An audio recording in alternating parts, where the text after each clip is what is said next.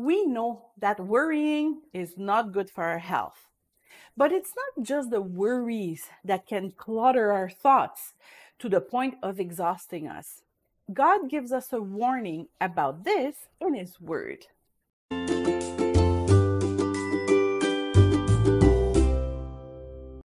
This may be one of the first verse new Christian memorize.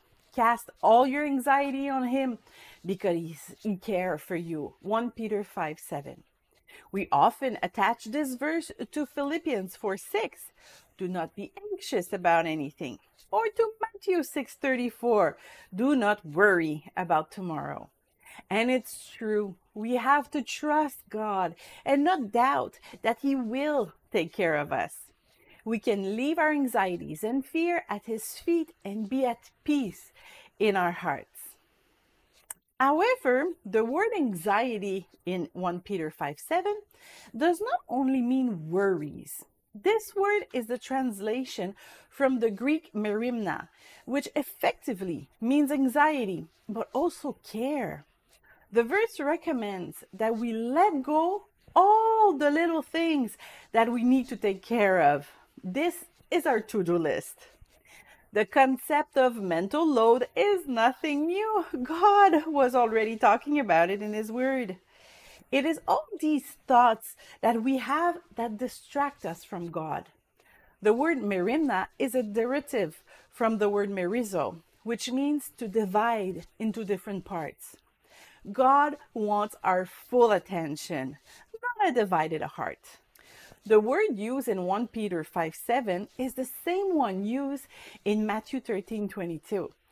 And the one sown with seed among the thorns, this is the one who hears the word, and the anxiety of the word and the deceitfulness of wealth choke the word, and it becomes unfruitful.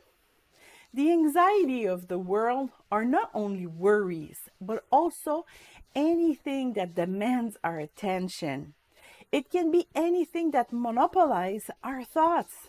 And Jesus makes it clear our to-do list can stifle the Word of God and made it fruitless. Have you ever read a chapter in the Bible and finish it without remembering what you just read? All this because you were thinking about something else while reading.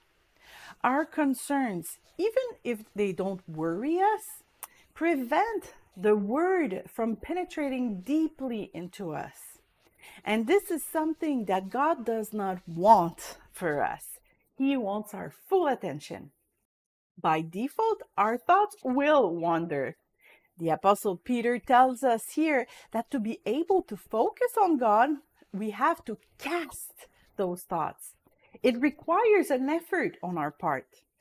The original Greek word translated by cast means to throw away. Just like when people threw their coat over the donkey and in front of the donkey when Jesus rode into Jerusalem, Luke 19:35. We must be violent with those thoughts that invade us. We demolish arguments and every pretension that sets itself up against the knowledge of God, and we take captive every thought to make it obedient to Christ. 2 Corinthians 10:5. Our to-do list can keep us from knowing God. This should not be taken lightly.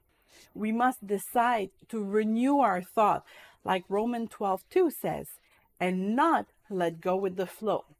For it is when we come to give our attention to God that we understand His perfect will. It is in controlling our thoughts that we find rest. It is when we put the brakes on our thoughts that we can hear the voice of Jesus. Luke 10:41.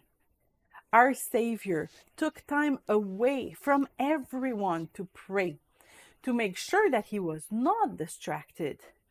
This is what He also taught His disciples to do. But when you pray, go into your room, close the door, and pray to your Father who is unseen. Then your Father who sees what is done in secret will reward you. Matthew 6:6.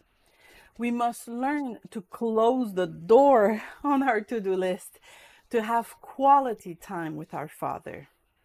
You can write down what comes to your mind when you take your time with God, so you don't have to think about it anymore. Or you can imagine that that all your concerns are like big sacks that you throw at the foot of the cross.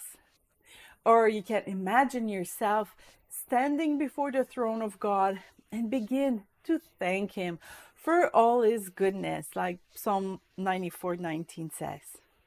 But you have to be intentional. Be violent to yourself. Otherwise, you will be flooded with these thoughts. And singles, Paul believed that you are the one that will most easily have victory in this fight. I would like you to be free from concern. An unmarried man is concerned about the Lord's affair, how he can please the Lord. But a married man is concerned about the affairs of this world. 1 Corinthians 7:32 to 34. So take advantage of your singleness to practice this necessary skill for your spiritual growth.